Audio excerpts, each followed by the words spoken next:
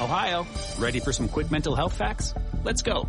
Nearly 2 million Ohioans live with a mental health condition. In the U.S., more than 50% of people will be diagnosed with a mental illness in their lifetime.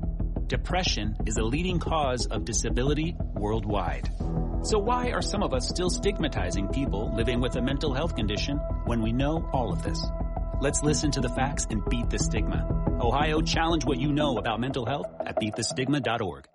A common sense recap of the day's biggest stories. It's John Catsimatidis and Rita Cosby. Katz and Cosby on 77 WABC.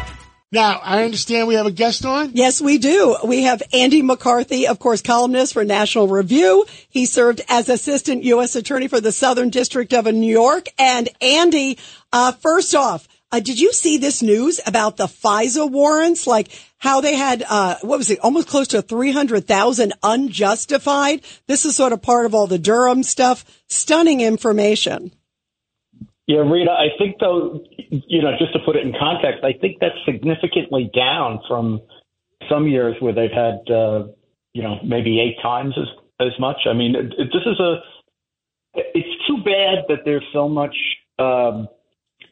the abuses that were uncovered with respect to the FISA applications and Russiagate in particular, because this is a problem, and, Pete can speak to this as much as I can, but I think this is a problem that ought to be taken on its own merits, because the problem you have here is that the technology that the FBI has and that the NSA has to intercept foreign communications vastly outstrips the technology that they've come up with so far to sift through what they have intercepted so that they only listen to what they're supposed to listen to and only see what they're supposed to see. It's a huge problem. And even people who are trying to do this, do counterintelligence in a good faith way, have trouble grappling with this because it's more of a technological problem, I think, than a bad faith problem. Yeah, I agree, Andy. I don't think there's bad intention in all these things. FISA, to me, is really essential. But you're right. One area of technology is not catch up with the other.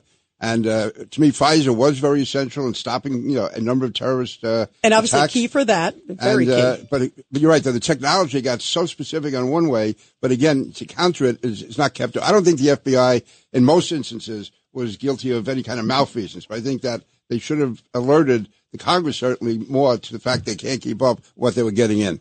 What about also a Durham report? I mean, it comes on the heels of the Durham report where there's a lot of lost faith in the FBI, sadly. But Andy said these are, I think, 2 separate things for the most part. And Durham was one thing. The other, I think, is good intentions have to be controlled a lot better.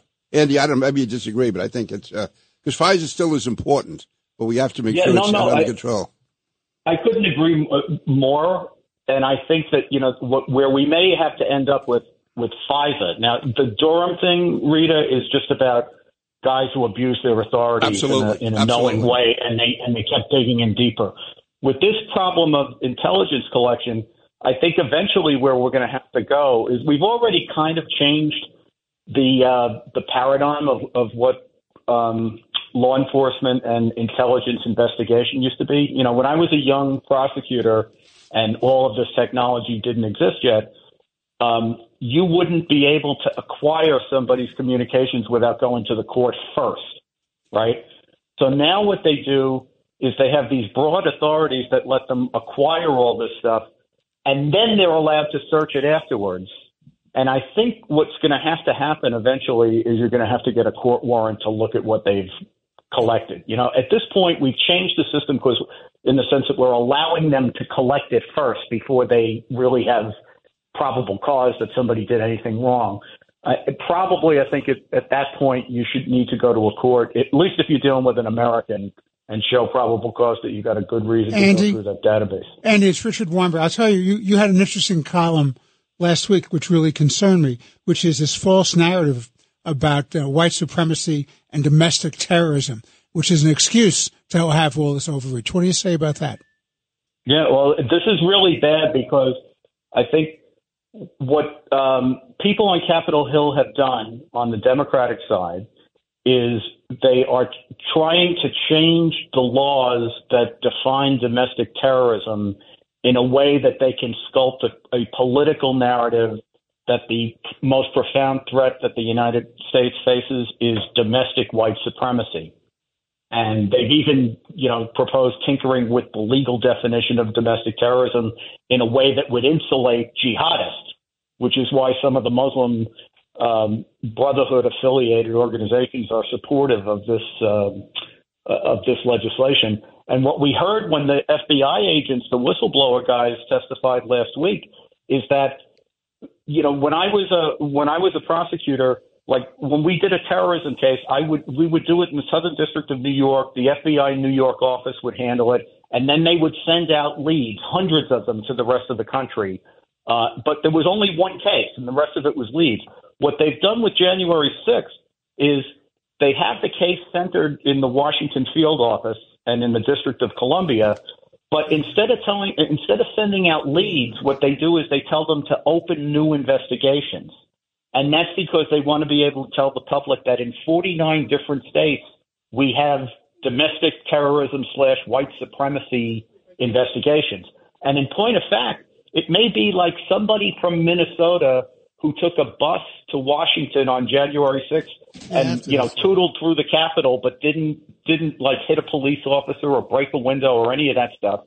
And that case is designated in Minnesota as a domestic. So it creates a climate of fear against so-called domestic terrorists, which helps them in their political agenda, Andy.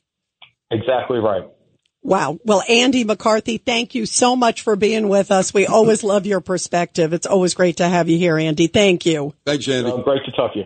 This is Greg Kelly for Priority Gold. What does it mean to be America's precious metals dealer? It means that you're in touch with the hearts and minds of those who love this country, value our freedom, and want to protect the future. Priority Gold is that precious metals dealer. They've helped thousands of Americans back their retirement with solid gold and silver. Call Priority Gold at 888-506-6439. Receive free shipping, free storage, a free investment guide, and one of the best purchase experiences in the industry. Call now or go to PriorityGold.com.